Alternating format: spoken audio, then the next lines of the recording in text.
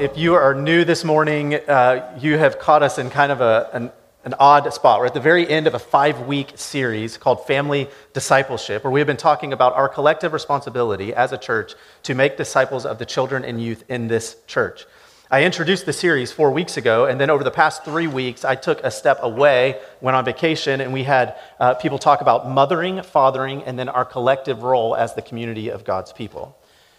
This morning, I want to wrap up the series by talking about the indispensable role of bold intercessory prayer on behalf of our children. Bold intercessory prayer on behalf of our children. Let me begin by telling you 2 true stories. On May 21st, 1832, a young woman named Amelia gave birth to a baby boy. Having grown up as a pastor's kid herself, Amelia had a deep love for Jesus and always wanted a son that would grow up and also become a minister of the gospel. However, her baby boy turned into a young man who wanted nothing to do with the faith. Instead, he wanted everything to do with money, alcohol, and women. But Amelia's faith never wavered. She continued to feel this compulsion to pray for her boy. One day, it grew to such a degree that she determined to pray for her son fervently until God would save him.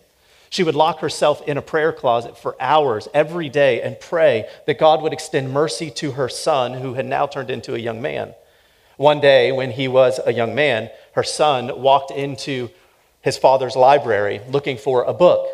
Instead, he stumbled on a different book called Poor Richard. He read the story and then came to these simple words: the finished work of Christ. In that very moment, he understood all that his mother had been telling him all these years. The Holy Spirit illuminated his eyes so that he could see. In that moment, he fell to his knees and pleaded with God to save him, and he committed his life to service in the Lord forever.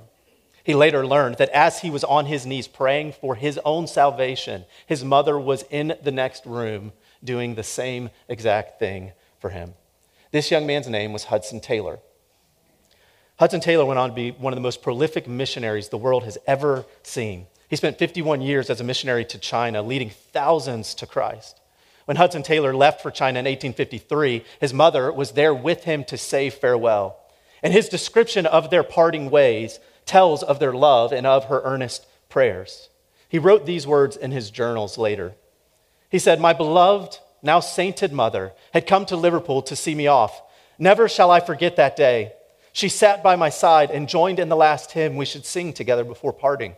We knelt down and she prayed, the last mother's prayer I was to hear before leaving for China.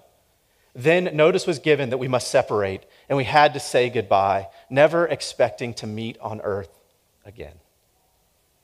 A mother interceding on behalf of her child, God hears her prayers and not only saves her son, but uses him to reach thousands of people with the good news of Jesus. Second story. As many of you know, we are part of a network of churches called the Harbor Network.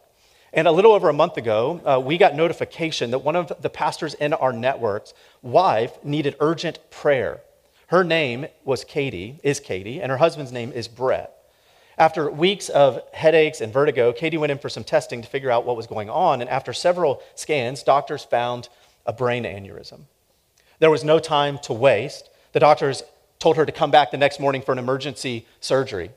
Surgically, they had 2 options. They would try the less invasive option first, but despite being less invasive, it was guaranteed to have complications according to the surgeon. Even if the surgery was successful, for example, Katie was guaranteed to lose hearing in her left ear and likely experience a stroke as a result.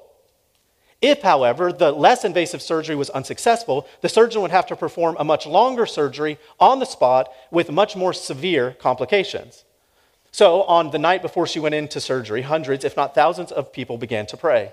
Brothers and sisters across the world started interceding on Katie's behalf, pleading with the Lord to heal her body.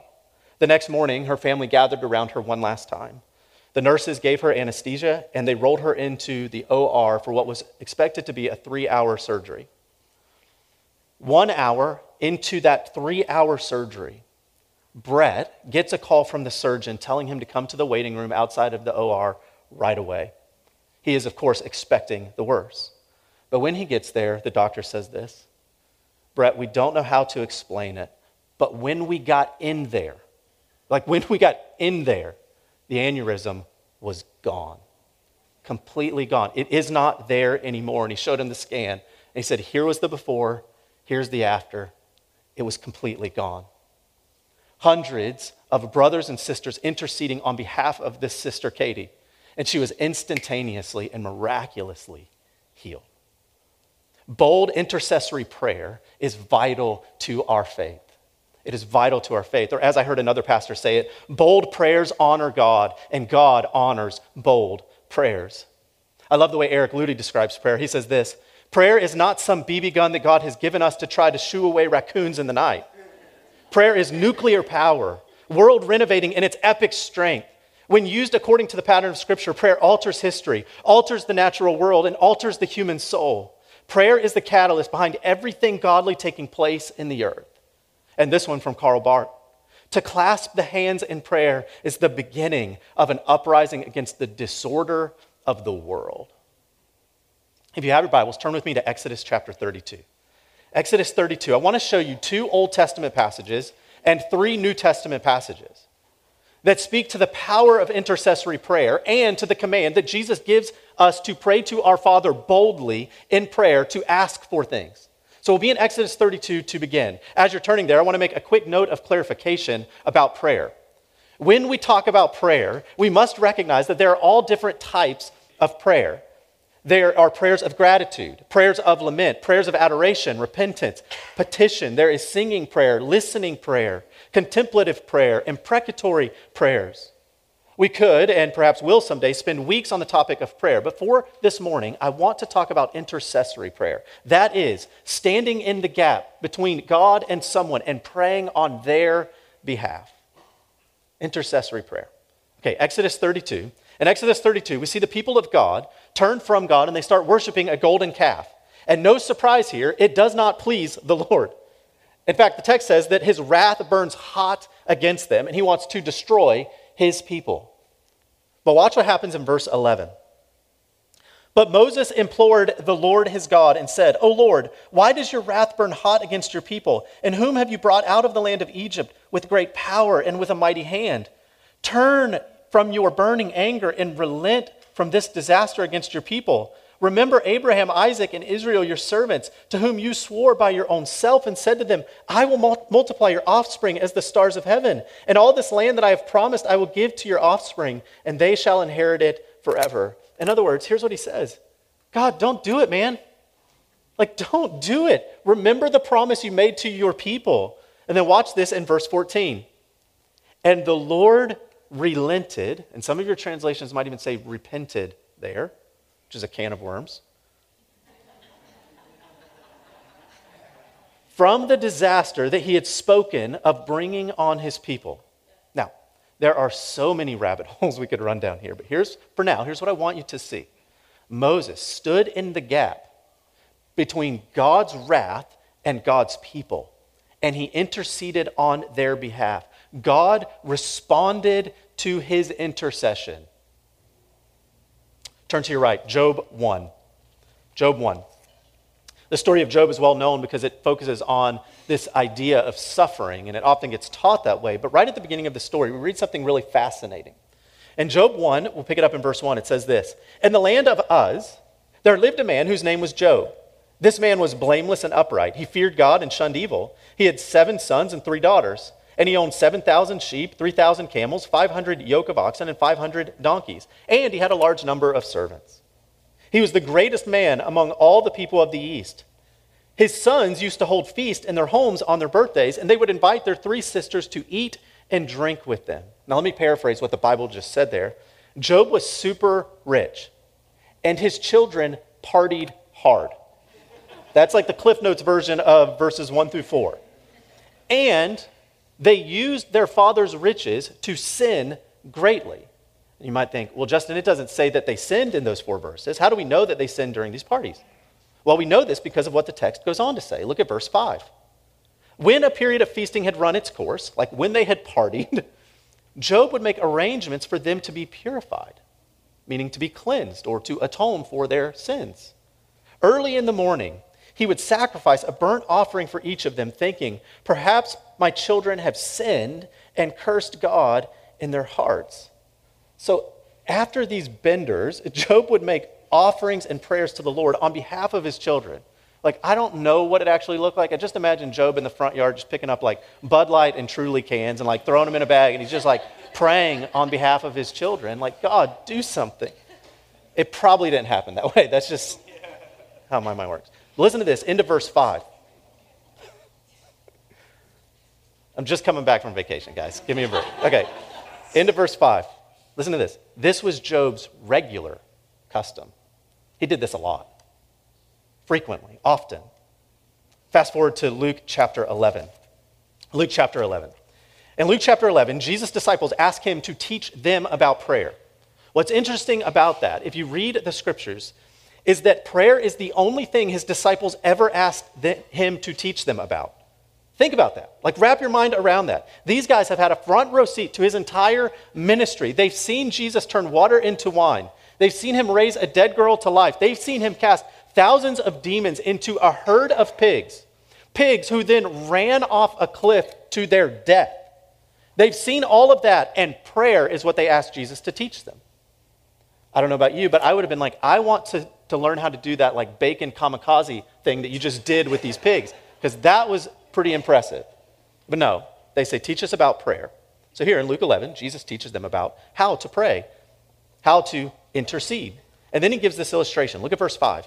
And he said to them, which of you who has a friend will go to him at midnight and say to him, friend, lend me 3 loaves, for a friend of mine has arrived on a journey, and I have nothing to set before him. Now, hospitality in the first century was a huge deal. When you had a visitor, it was very common to bring them in, to feed them, to make them feel at home. This guy, apparently, in the story, has a visitor, but he has no food or has no bread. So he has a decision to make. I can either be a bad host and not feed this guy, or I can be a bad neighbor and go borrow bread from my neighbor at midnight. That's his choice, and he decides for the latter. He goes to his neighbor's house at midnight to borrow bread, and he begins by saying, friend, because that's a good way to start when you're knocking on your neighbor's door at midnight. Friend,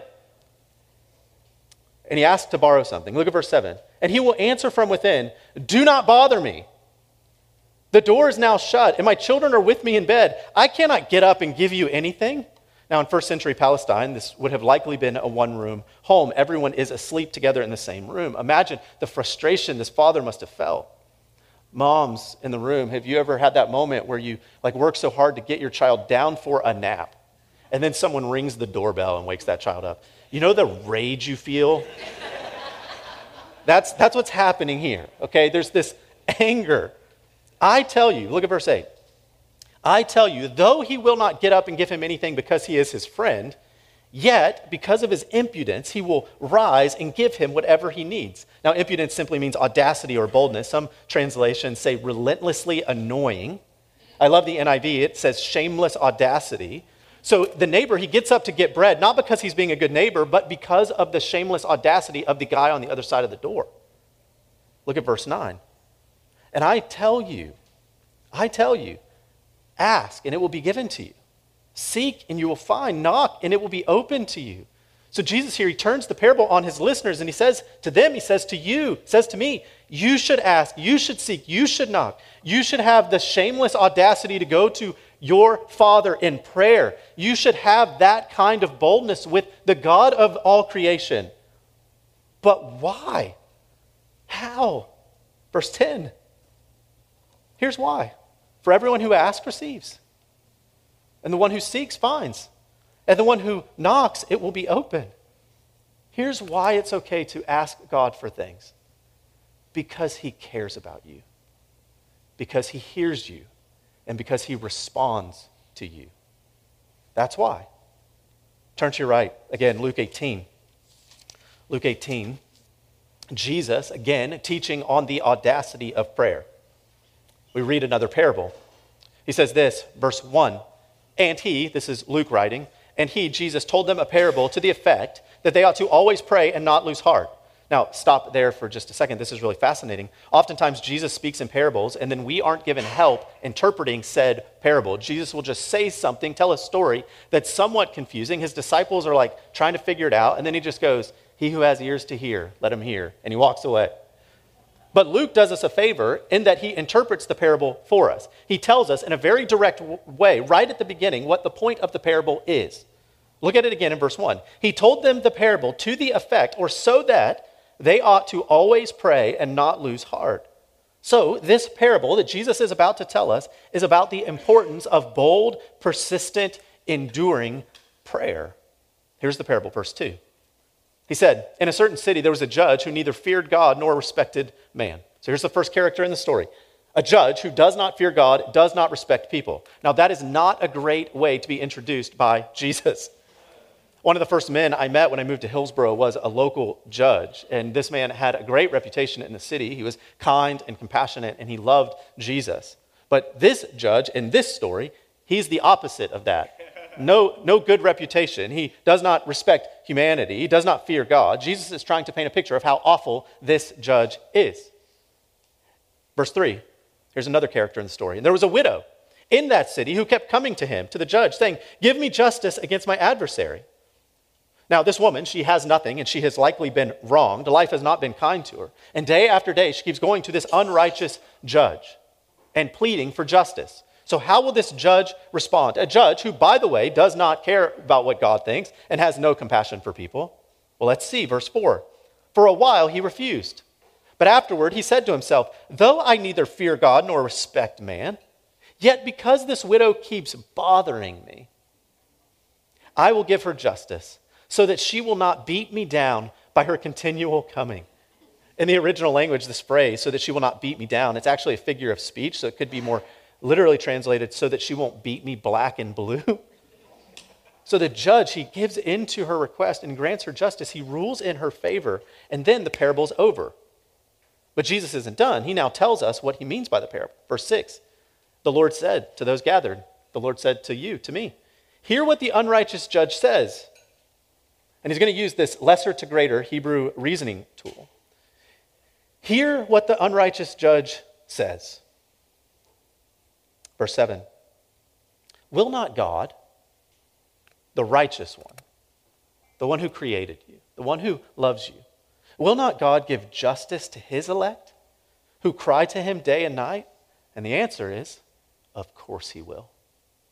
Of course he will. Will he delay long over them? No, no way. I tell you, he will give justice to them speedily. He will do it, and he will do it quickly. That is a promise from Jesus. Let me show you one more. John chapter 14. John chapter 14. Just really quickly. Jesus speaking here. It's really straightforward. I won't unpack it a ton. He says this, "Truly, truly, I say to you, whoever believes in me will also do the works that I do, and greater works than these will he do, because I am going to the Father." Now listen to this, verse 13. "Whatever you ask in my name, this I will do, that the Father may be glorified in the Son." Verse 14, "If you ask me anything in my name, I will do it." If you ask anything, he will do it. That's what Jesus says. Now the question that we have to ask is, so what? What does this mean for us? What do we do with this? I mean, the scriptures paint a pretty clear picture of what bold intercessory prayer looks like, but what do we do with it? Here's what I would suggest to you. If we are going to commit ourselves as a church to family discipleship, like really commit ourselves, then we must get this right. We must find out on behalf of our children what Jesus meant when he said, "If you ask anything in my name, I will do it." Maybe I can explain it like this. Every doctoral student faces the same dilemma when they begin writing their dissertation. And that dilemma is this: what do I possibly write about? Because in theory, you're supposed to write about something that has not been studied much, or at least something that is still a mystery to most people. But as Solomon put it in Ecclesiastes, there is nothing new under the sun. So just when you think you've dialed in a topic, you realize somebody already wrote about that topic, and you have to start all over. In 1952, there was a young doctoral student at Princeton University who was beginning this process of trying to figure out what to write about in his dissertation. So he approached his professor, a guest lecturer that semester, named Albert Einstein. You may have heard of him. He was feeling frustrated about what to write about, and he went to Albert Einstein and he said, "What original dissertation topic is possibly left? What could I write about that hasn't been explored at length?" And here's what Einstein said to the young student: "Find out about prayer. Find out about prayer. Someone must find out about prayer. And so that is my challenge to us as we wrap up this entire series, to find out about prayer. Brothers and sisters, we must find out about prayer. What if we became a people who prayed, like legitimately prayed for the children of this church? What if we became a people who regularly interceded on behalf of these children who run through our hallways and grab those donuts week after week? What if we stood in the gap between our children and God and we pleaded for God to save them and have mercy on them? And what if we didn't just pray safe, predictable prayers for their safety and salvation? What if we prayed specific, bold prayers for their future? Well, that sounds great, doesn't it? Like, I think we all hear that and we go, well, of course. Who wouldn't want to be a part of a church that prays for its children? Who wouldn't want to raise their children in a church of people who are praying for their kids? And the tension in that is this, and it's a tension that's been lurking in the room since the moment I introduced the topic of today's sermon. The tension is this: does prayer actually work? Does it actually work? I mean, I know we ought to do it, and I'm going to do it, but does it actually have any impact? Because although there are a few saints in here who probably believe it works, my guess is the majority of people in the room are like me. You live somewhere between inspiration and skepticism. You live somewhere between feeling inspired by these stories of answered prayer and skepticism, wondering if your prayers actually matter. Like, you hear the stories I told at the beginning about a mother who prays for her child that has gone wayward, who comes back to the Lord and becomes a missionary. You hear the story about us praying for our sister Katie, and you think, well, that's great for that mom. That's great for Brett and Katie. It's very inspirational, but Justin, what about me? Because I've prayed for healing and it didn't happen. I've petitioned before God and it's silence on the other end of the line. I've prayed for my children, Justin, but my children are grown. Our nest is empty and our children are not following the Lord now. So what about me? A few weeks ago, I was standing out in the lobby and I was talking with a woman in our church who, by any accounts, is an incredibly godly woman who has labored well to raise her children in the Lord. And I was telling this woman about this particular sermon. I was writing it that week because I was preparing to go on vacation. And I was telling her about this sermon, and she very candidly said, Justin, I'll be honest, this is a hard one for me because I did pray for my kids. In fact, I prayed a lot for them. And they've all launched, and it's not looking great. And then she paused, and I just sat there in a pastoral moment trying to discern what to say.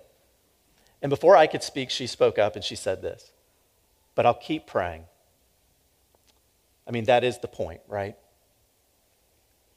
And I would say to you, if you feel the same, if you feel stuck between inspiration and skepticism, to keep praying, never lose heart. That is, after all, the point of the parable of Jesus in Luke 18. Always pray, never lose heart. So brother or sister, do you feel inadequate in your parenting ability? Always pray, never lose heart. Does your child have special needs that make life more challenging? Do you feel as if no other parent in this room understands what your life is like parenting a child with special needs? Does showing up at church on Sunday feel terrifying because you don't know how your child is going to act in our children's ministry? Always pray, never lose heart. Does your child ever do something, and I'm not being funny here, I'm being serious. Does your child ever do something that makes you fear for your safety? Fear for your child's safety? Have you ever had to restrain your child for their safety or yours? Always pray, never lose heart. Do you ever look at your child's behavior at 8, 9, 10 years old and then look into their future and get legitimately worried about the adult they are going to become? Always pray. Never lose heart. Are you a single parent struggling to make ends meet, wrestling with feelings of loneliness, wishing you had a partner to parent with each and every day? Always pray. Never lose heart. Do you have a teenager that has walked away from the Lord, abandoning everything that you have worked so hard to instill in them? Always pray. Never lose heart. Has your adult child continued to make decisions that are having long-term and at times permanent negative effects on their life? Have you had to sit across from your adult child while they told you that everything you taught them as a child was wrong? Always pray. Never lose heart. Here's my point. I know that there are thousands of reasons why we might push back against a sermon on intercessory prayer. And I get it. But what if instead of pushing back, we just pushed through all of the objections and we actually did it? What if instead of raising objections to prayer and going, but what about? And what about this story or that story? What if we just trusted Jesus when he said that God hears our prayers and he cares deeply about our concerns? What if we had the same kind of shameless audacity to ask God to save our children? What if we believed Jesus when he said that if we ask anything in his name, he will actually do it? What if we became a people who took God at his word and we prayed for our children often? What if? Let me tell you a story that summarizes my hope for this church family. On October 30th, 2019, I got a phone call from a friend that would lead to a very formative moment in my life as a man and as a father. On the other end of the line was Beth, our administrative assistant. Her voice was shaking, and through tears, she said these words, "Can you come to the hospital right away? I don't think he's going to make it through the day." The man that she was talking about was her father, Brent. And several months prior, Brent had been diagnosed with ALS, and it had been progressing quickly. Her husband, Taylor, picked me up, and we went straight to the hospital. We went right into Brent's room, and as he laid in the hospital bed, several of us stood around that room. Sue, who is his wife and part of our church now, was standing there, his children and their spouses. There was a man standing in the room I did not recognize. Their pastor was in the room as well, and then me. And it was obvious to all of us gathered there that Brent was entering his final moments on earth. And so one by one, we all started praying. And the last person to pray was this man in the room that I didn't recognize, that I had never met before. And I struggled to find words to explain that moment. I've reflected on it for years now. And all I can say is that that moment was nothing short of holy. As that man began to pray, it felt as though everyone in the room was getting a chance to peer in on a sacred moment between two men. It was as if we were listening to a phone call that we weren't supposed to be a part of. After he said amen, we walked out of the room, and we left just the immediate family in the room to say their goodbyes. And I was standing in the hallway with Taylor, Beth's husband, and I said, "Taylor, who is that guy?" There was something so special about what I just witnessed, but I didn't understand what I had witnessed. I said, "Taylor, who is that guy?" And Taylor proceeded to tell me a story. That man's name is Dave. And Dave was one of Brent's best friends. And years ago, right after Beth was born, as young fathers, they began meeting weekly to pray for their children. So think about this. For the past 30 years, these two men would get together every Friday morning at 6 a.m.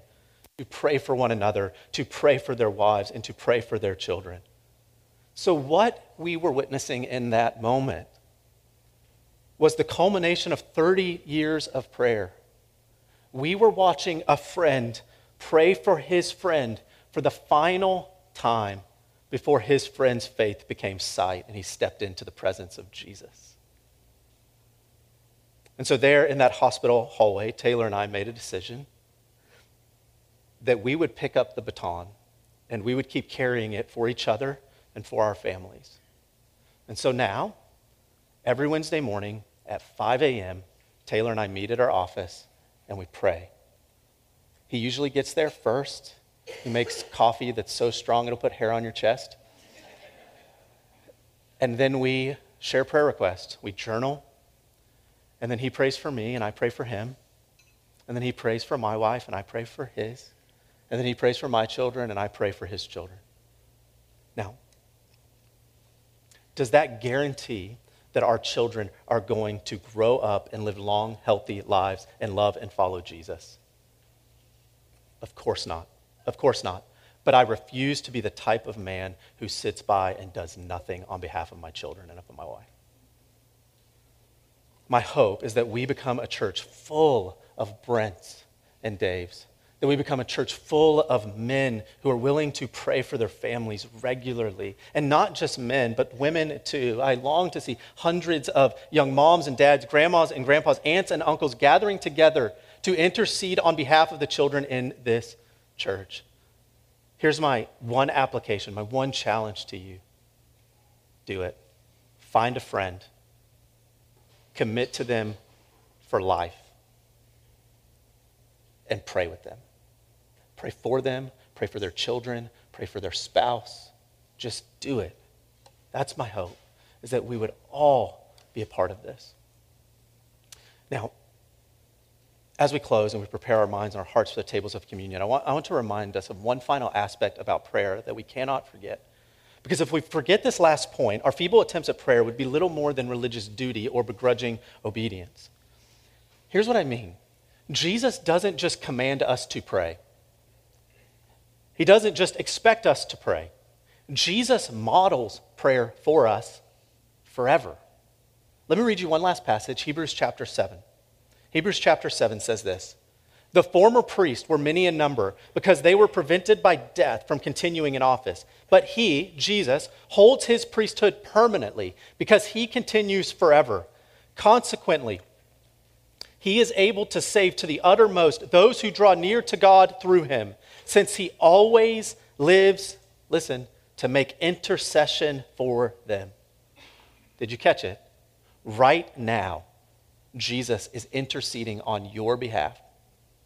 As he commands us to always pray, he is sitting on his throne, always praying for us. As we come to the tables of communion, may we be reminded that we pray, not because in doing so God might be pleased in us. We pray to God because in Christ God is already pleased in us. May we remember that as we take the bread and the cup, even now, even in this moment, no matter what you're going through, you can rest assured that Jesus is interceding on your behalf before the Father of love. Let me pray for us. Heavenly Father, thank you for this time. Thank you for hearing our prayers. God, I believe that you not only hear our prayers, but you care deeply about what we are going through. So God, I know that, especially on a day like Father's Day, this could hit differently for different people. But I pray that you would comfort and convict, that you would encourage and challenge. Lord, I pray for the men and the women in this room who hear a sermon like this, who hear a story like Brent and Dave's, and feel inspired. I pray that they would lean into that they would just begin that process. Lord, we love you. You are so kind. You are so good to us. God, as we come to the tables again this week, would you remind us of your love for us? We love you. In Jesus' name we pray. Amen.